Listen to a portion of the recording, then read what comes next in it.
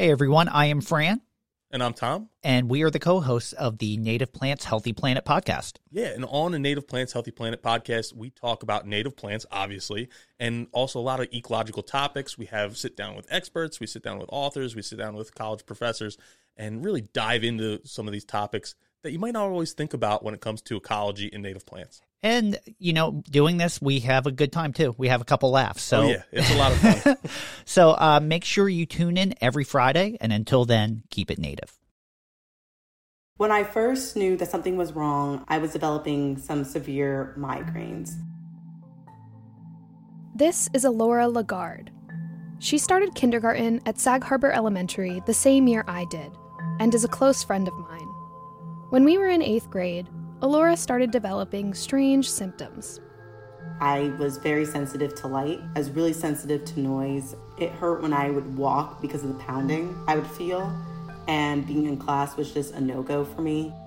Her symptoms started to worsen, and Alora's mom took her to see a doctor. My doctor first initially said to me that it was a sinus infection. He prescribed her treatment and sent her on her way. But a few weeks passed, and Alora's symptoms weren't getting any better, so she returned to the doctor. Her mom, aware of the many cases in our middle school, asked the doctor if it might be Lyme disease. He said that in the absence of a bullseye-shaped rash, which usually appears on the skin of someone bitten by a tick, he didn't think so. He suggested an MRI. So we started to worry a little bit more because my parents were thinking that it could have been something that was actually wrong with my brain. So I got an MRI, and there was nothing that was wrong whatsoever with it. We were in like a limbo at that point. We didn't know what was going on. Frustrated by the doctor's dismissal and their unanswered questions from the MRI, Alora's family decided to seek another opinion. My mom said that she was done with being at that doctor and it was time to move on to a new doctor. And she immediately, not even required that they perform a Lyme test on me. Finally, someone listened. And it turns out, Alora's mom's instincts were correct all along. She had Lyme. It was, I'm going to say like a 3 to 4 month process in figuring that out. And I'm honestly quite lucky that nothing severe really happened to me, because if I was never diagnosed properly, who's to say what could have been the long-term effects?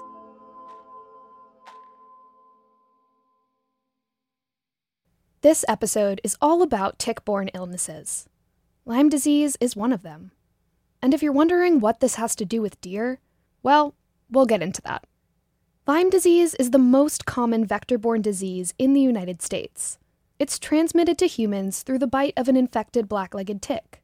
If discovered quickly, it can be treated with antibiotics. But if it lingers in your system for too long, the effects can be devastating. Long-term symptoms can include facial paralysis, arthritis, heart palpitations, nerve pain, and inflammation of the spinal cord and brain. Jane, the wildlife rescuer you heard from last episode, has had Lyme disease twice. She's also had ehrlichiosis, another tick-borne illness. She's experienced some intense symptoms from Lyme, but they were pretty different from Alora's. Very high fever spiking, then normal, then spiking, absolutely no energy, body aches, just the whole 9 yards of completely being debilitated. Surprisingly, that's not nearly as bad as it can get. You forget how serious, if you don't address those symptoms and you don't address the infection, that it can eventually become neurological.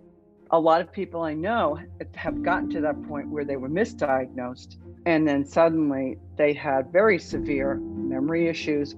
It really began to impact their neurological thinking and retention, and really affected it in many ways. And it's frightening to think that that little tiny deer tick that you can barely see is going to do that kind of damage. I mean, I know people that have severe symptoms.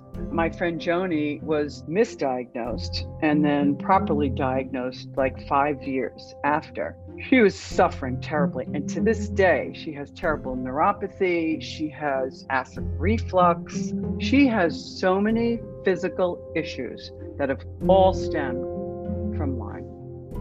And on the east end of Long Island, tick-borne illnesses are common. Too common. I was at Wainscott Walk-In recently, a couple of weeks ago, and I said, have you seen a lot of Lyme disease? And, they roll their eyes, oh, you can't even imagine. It's an epidemic. We have to deal with this.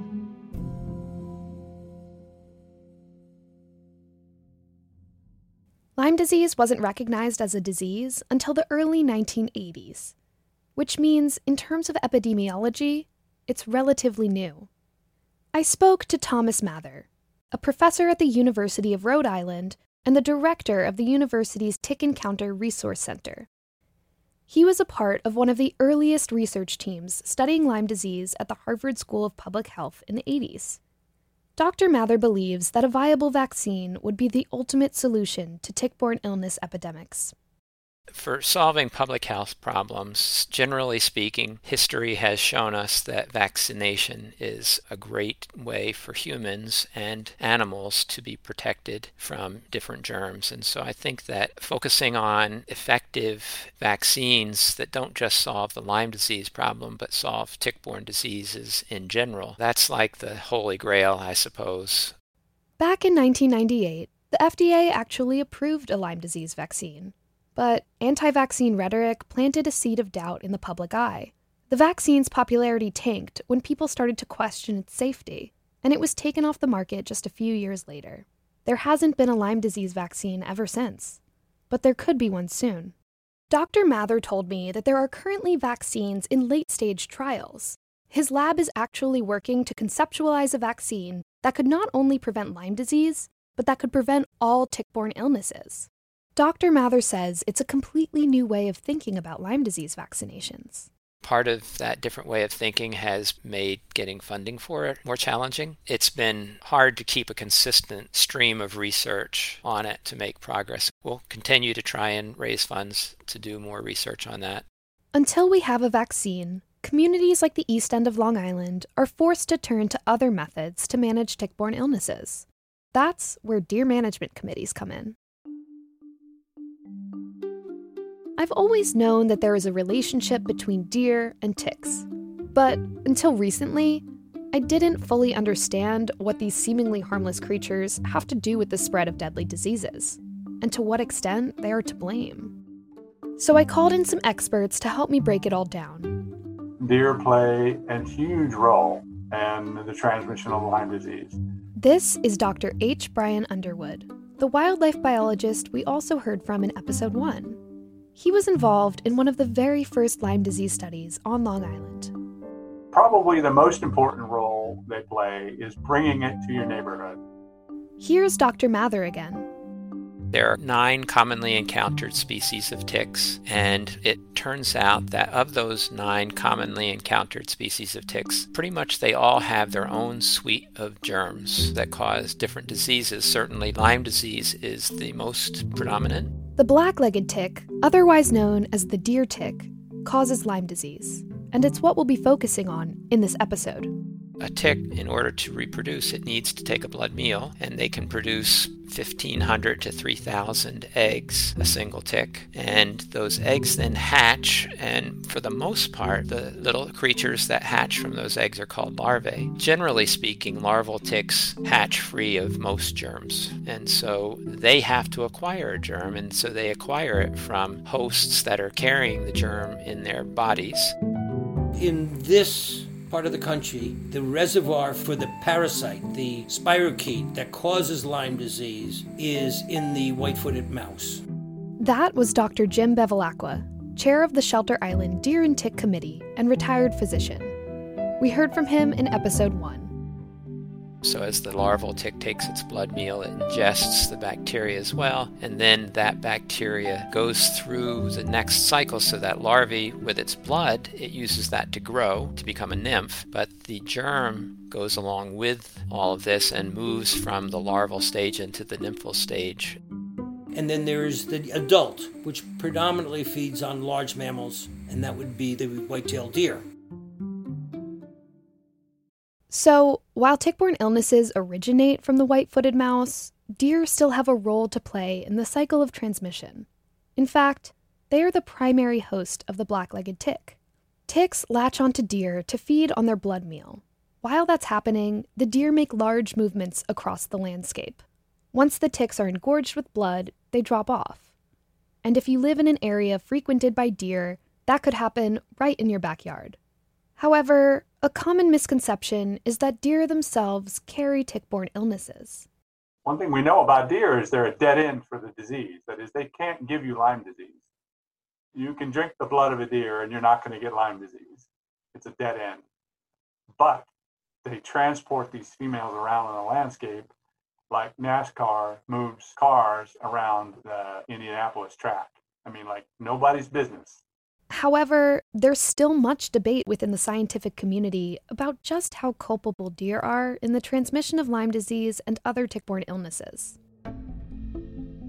I know many people with PhDs who would gladly stand up and argue with me about the role of deer in the transmission of Lyme disease. And that's fine, I'll argue with them, but we're not going to get very far. Many of my colleagues think deer are a pox on the land. They perceive them as sort of the devil incarnate. I asked Dr. Underwood what he thinks would happen if deer were removed from the landscape completely. After all, that's what some community members on the East End are arguing for. Take deer out of the picture. Now the question becomes, how many other hosts are out there that are capable of feeding this adult female tick? And good for the female tick, there's a lot of them, including people, dogs, cats, raccoons, chipmunks, just about everything. All kinds of creatures are capable of not only feeding these ticks, but are competent reservoirs for the disease. But none of these creatures have the same capacity for long-distance travel as deer. Household pets won't transport diseased ticks to the same extent that deer do, especially on Long Island, where deer populations are getting more and more out of control, and property development is pushing deer to all corners of the land. So, is there an argument for reducing deer populations as a Lyme disease prevention tactic? Dr. Underwood says there is, but it's limited. I've read every paper on the subject. Deer are important. Will reducing deer populations help solve the Lyme disease problem? It will. It does, but it'll take a long time because now the disease is on the landscape. You're never going to get rid of it. So if anybody tells you that taking all the deer out means you're going to have an end to Lyme disease, is also lying to you. That's not going to work either. Once you got it, you have it for good. But by reducing deer populations to low levels, you really do change the contact history that you're going to have with ticks that are potentially infected with Lyme disease. So here we have one of the main reasons community members want to control deer populations. When it comes to disease, people who may not otherwise have an opinion start to reconsider. Here's David Hirth, a retired wildlife and biology professor at the University of Vermont. He's been doing research on deer since he was a PhD student. In my experience, the thing that causes a community to suddenly become very supportive of deer hunting as opposed to deer protecting is Lyme disease.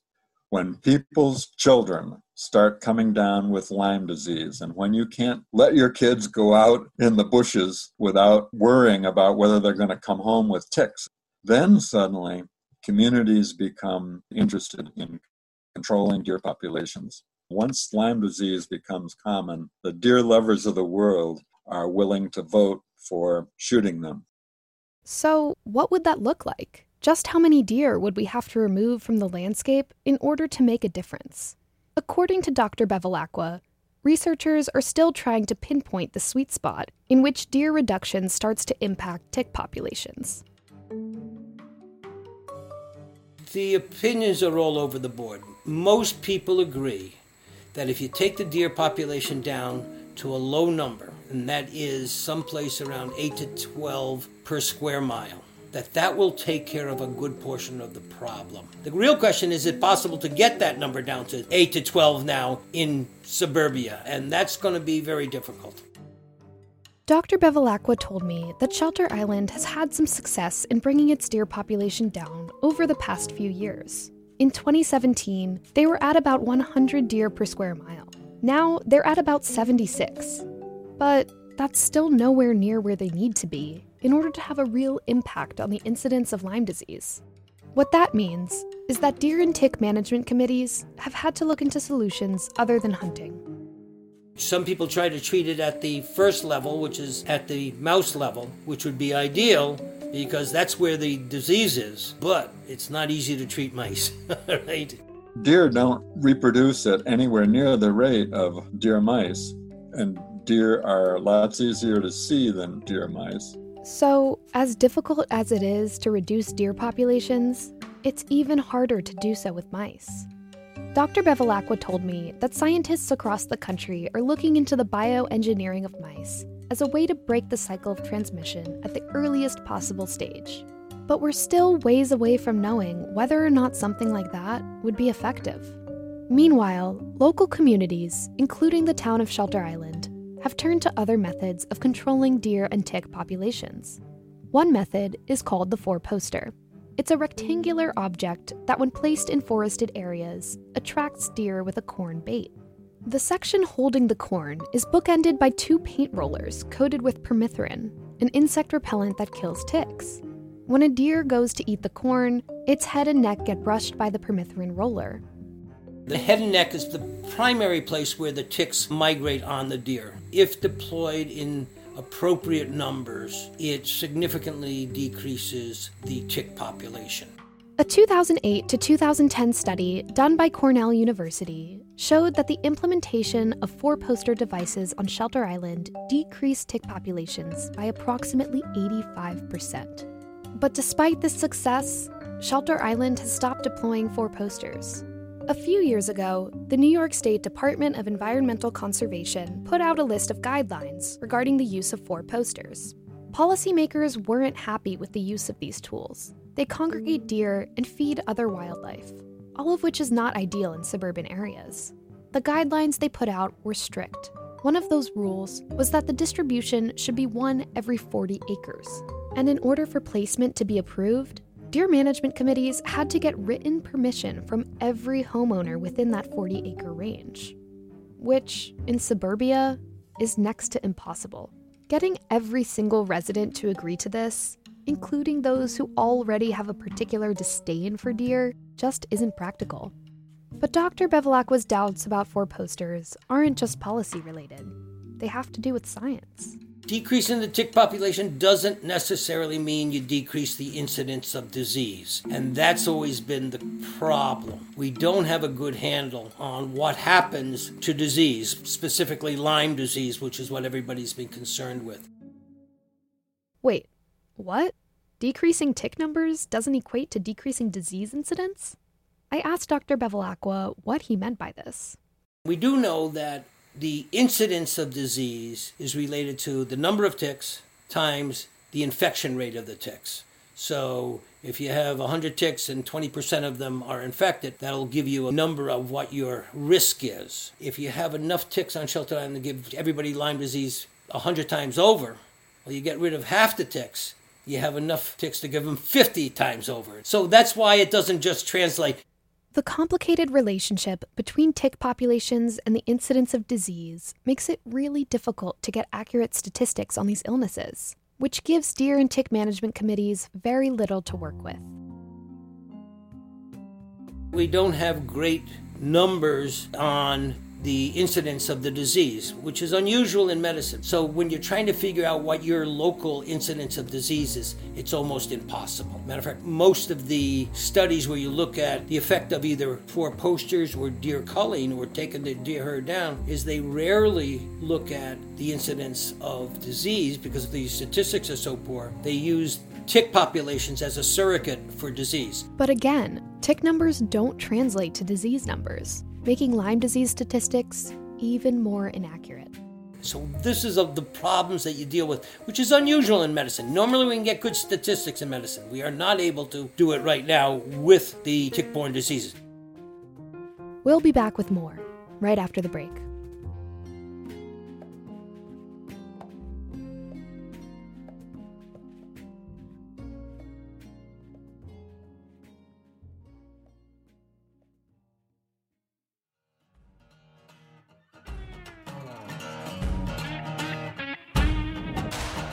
Did you know that snakes are one of the most persecuted groups of animals in the world? Unfortunately, most snakes that encounter people end up dead. But the Snake Talk podcast is dedicated to changing that. Join me, Dr. Chris Jenkins, as we bring you the world's foremost experts on snakes and the issues they face.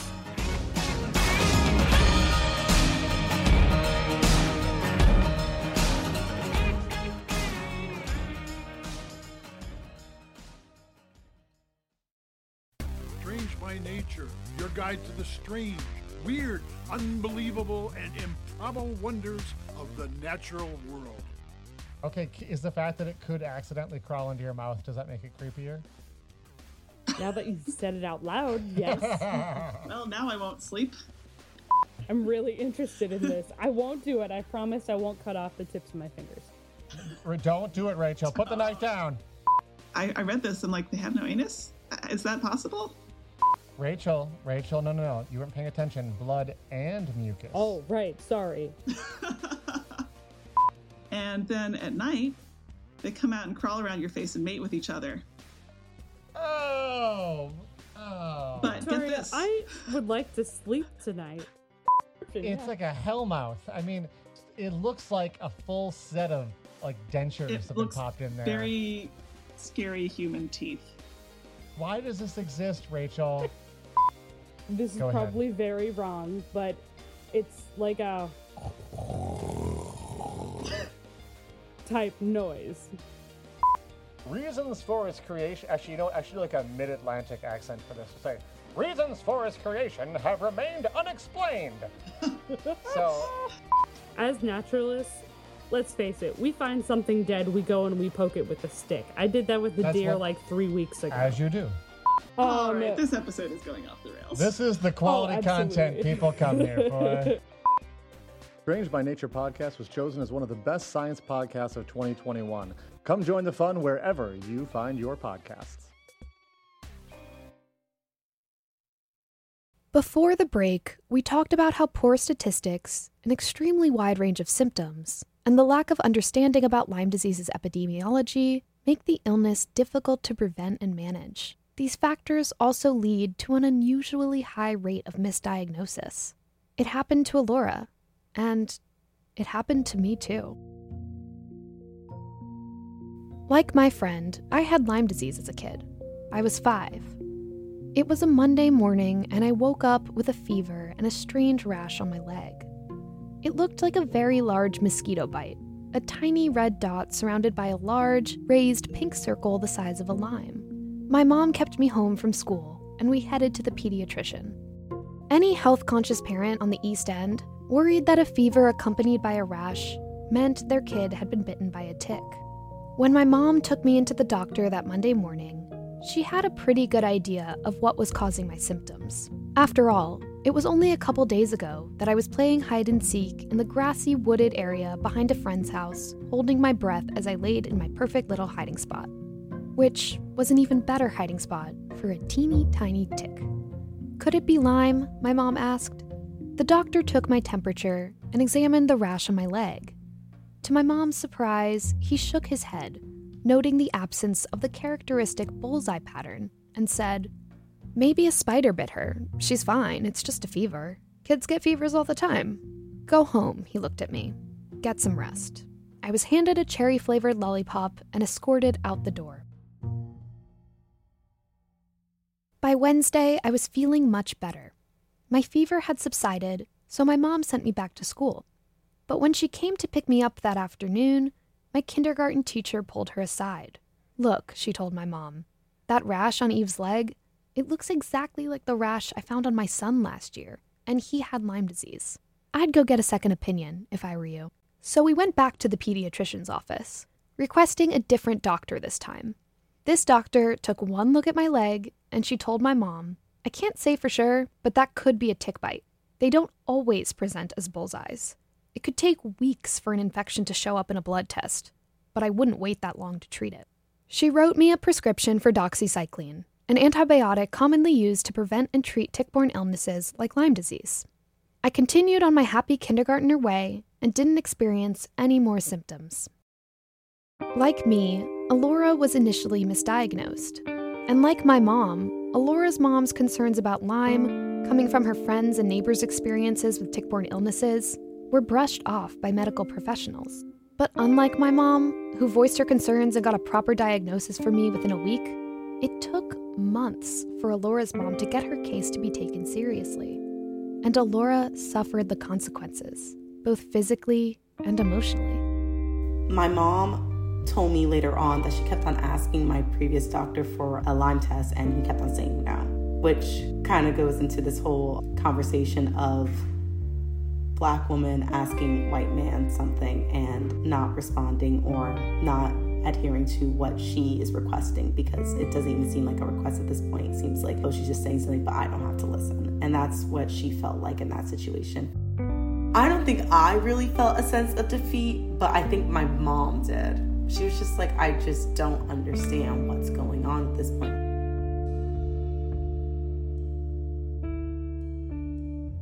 Misdiagnosis is a common phenomenon when it comes to tick-borne illnesses.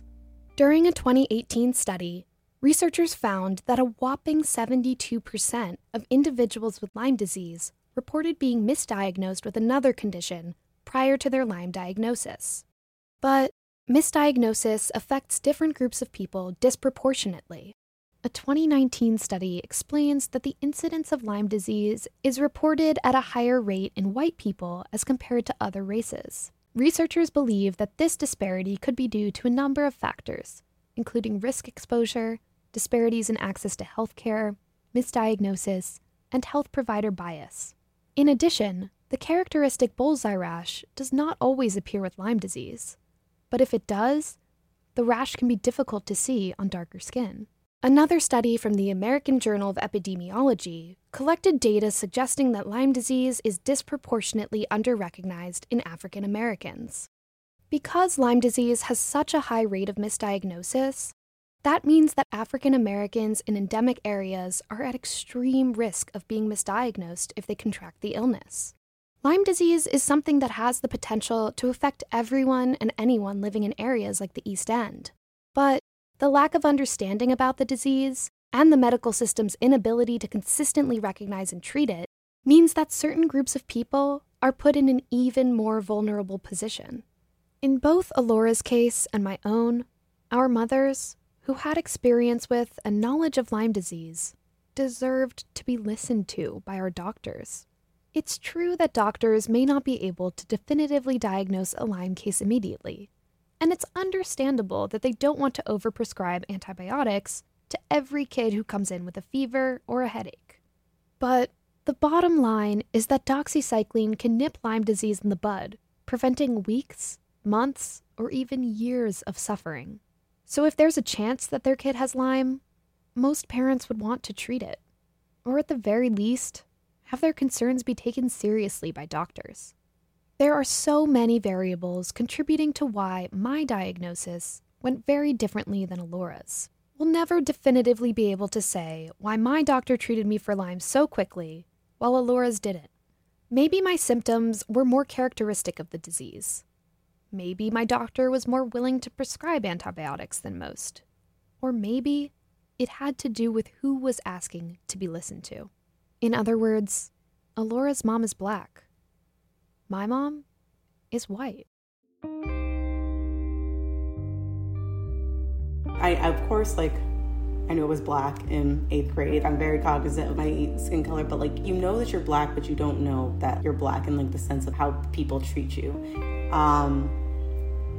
It's very, it's a hurtful realization, because you know that people have perceptions and already have painted an image of who you are. She didn't know it at the time, but Alora now recognizes that her race may have had something to do with being misdiagnosed.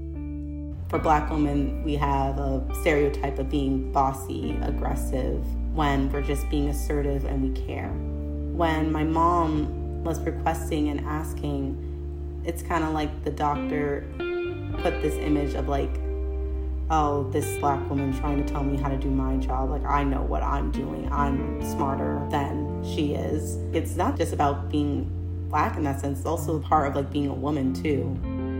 Not until college did I really realize what happened. It's a hard-hitting fact, and the fact that my mom knew immediately what was going on, but I didn't. That's hard because for so many years she had to kind of deal with that on her own.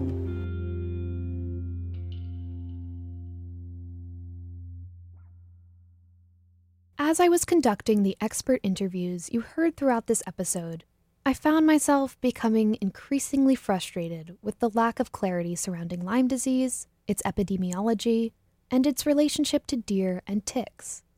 Although I learned a lot, I also found that many of the answers to my questions were, I'm not sure, or we just don't have the statistics for that. I asked Dr. Underwood if he ever felt defeated working in a field that is still in its early stages of understanding. This is what he said. As a scientist, you have to be willing to say those 3 magic words, I don't know. Just like doctors with their imperfect methods of diagnosis, scientists haven't always been right, and they don't have all the answers, at least not yet. I still have more questions than I have answers.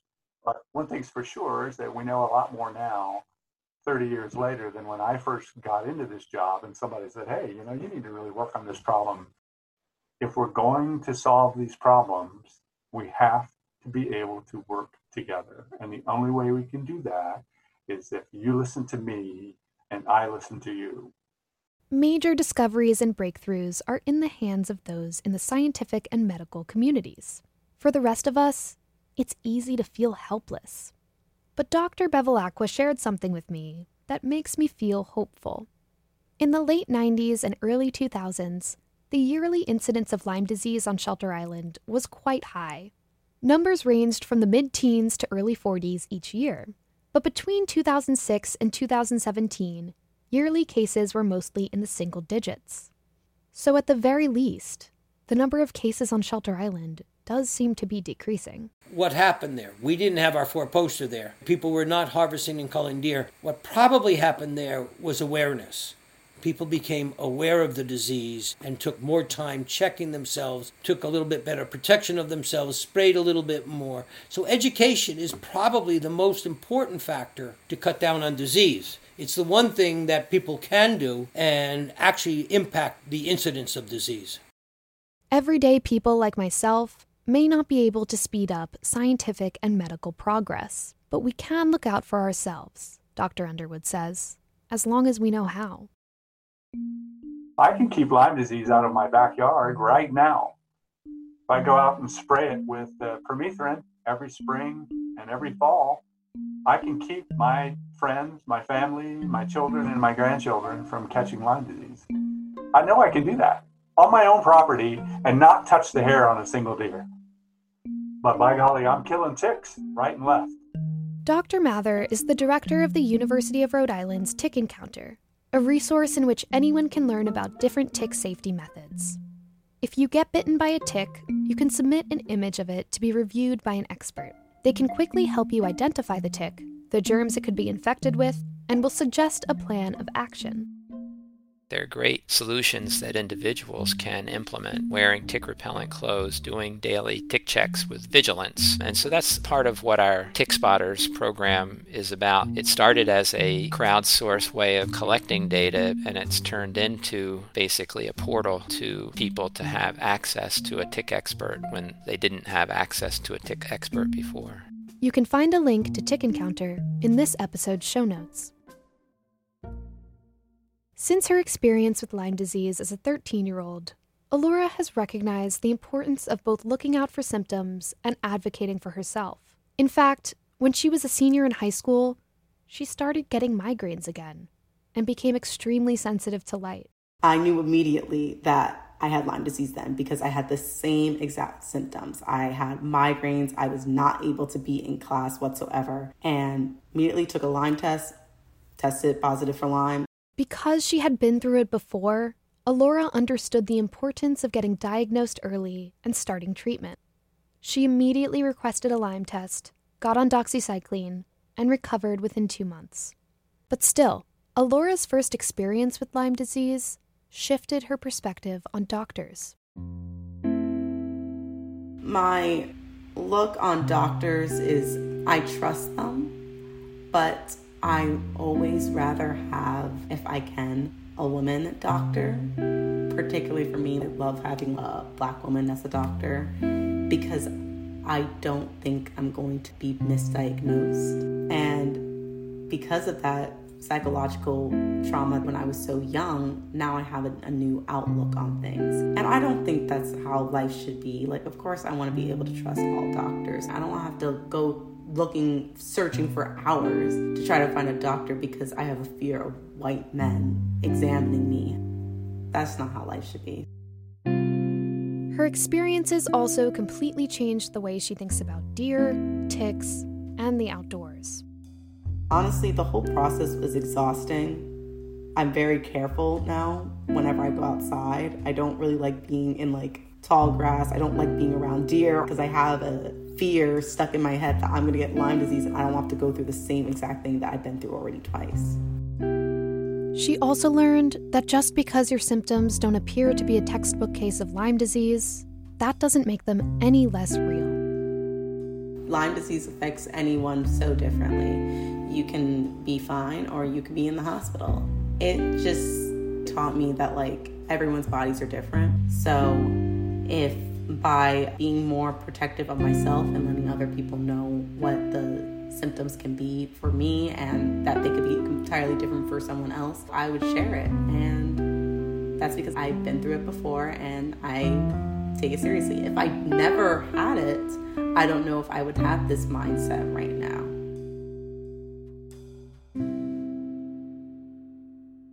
My conversation with Alora was really eye-opening. As we spoke with one another about our experiences, I think we both realized just how lucky we are to have mothers who advocated for us when we were too young to do so ourselves. And while it's frustrating to think about the doctors that didn't listen, it's made us all the more grateful for the ones that did. And as for deer, do they contribute to the spread of tick-borne illnesses? Yes. But do they deserve to be blamed entirely for the problem? Should we really be labeling them, in the words of Dr. Underwood, the devil incarnate? I'm not so sure. Deer, just like ticks, mice, and humans, are one part of the Lyme disease equation. They've just happened to become the scapegoat. But this is an equation with multiple parts, and we too have a role to play. The next time you think to yourself, those damn deer, there are too many of them and they're bringing ticks into my backyard, I suggest you think a little deeper about why that is. And if you think hard enough, you just might find a new scapegoat. It walks on two legs and has lots of opinions. I'm Eve Bishop. Dear humans, thanks for listening. Dear Humans was written, produced, and edited by me, Eve Bishop. All music is courtesy of Blue Dot Sessions. Special thanks to Caitlin Kelleher, Kim Trang Tran, Elizabeth Afuso, Ruchi Talmore, Lauren Chapman, Jack Bishop, Laura Joyce Davis, Nate Davis, the Shelter in Place Alumni Writing Group, and my Fall 2021 Media Studies Peer Group. Thank you to KSPC 88.7 FM for allowing me to use the recording studio. And lastly, thank you to the Pomona College Summer Undergraduate Research Fund for helping to make this series possible. You can learn more about me and my work at evebishop.net.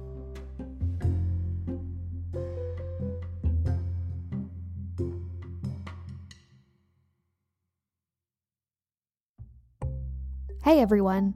I'm excited to share with you a new wonderful resource if you're not already familiar. Our Hen House is a responsible, pro-animal, women and LGBTQ-run vegan media nonprofit. Co-hosted by author Jasmine Singer and animal law professor Marianne Sullivan, Our Hen House produces upbeat yet hard-hitting podcasts that amplify the voices of people who are working to change the world for animals, offering listeners accurate information and inspiration to create positive change. Their mission is to effectively mainstream the movement to end the exploitation of animals. I encourage you to tune in for the weekly Our Hen House podcast and monthly Animal Law podcast. Subscribe in Apple Podcasts, Google Podcasts, Stitcher, CastBox, or wherever you listen to podcasts. You can also check out their limited series, Teaching Jasmine How to Cook, and their more recent 4-part audio series of the groundbreaking book, Anti-Racism in Animal Advocacy, Igniting Cultural Transformation. Plus, Our Hen House doesn't only create podcasts. They create community. While their podcasts are free, you can join their amazing community of super dedicated listeners, also known as the Our Hen House Flock, for just $10 a month or $100 a year. Being a member of the Flock has so many great perks, such as weekly bonus content, access to their private Flock-only Facebook group, an opportunity for a one-on-one Zoom meeting with co-host Jasmine Singer to discuss your advocacy efforts, and invitations to join both Jasmine and Marianne Sullivan, as well as other members of the Flock, for their monthly Flock First Friday Zoom meetings. As described by one of their incredible supporters, it's like a book club, but for podcast guests. They do Q&A with recent podcast guests, discuss activism-related topics, and provide much-needed community support. I hope you'll check them out because they're truly a great resource. Visit ourhenhouse.org or search for Our Hen House on your favorite podcatcher.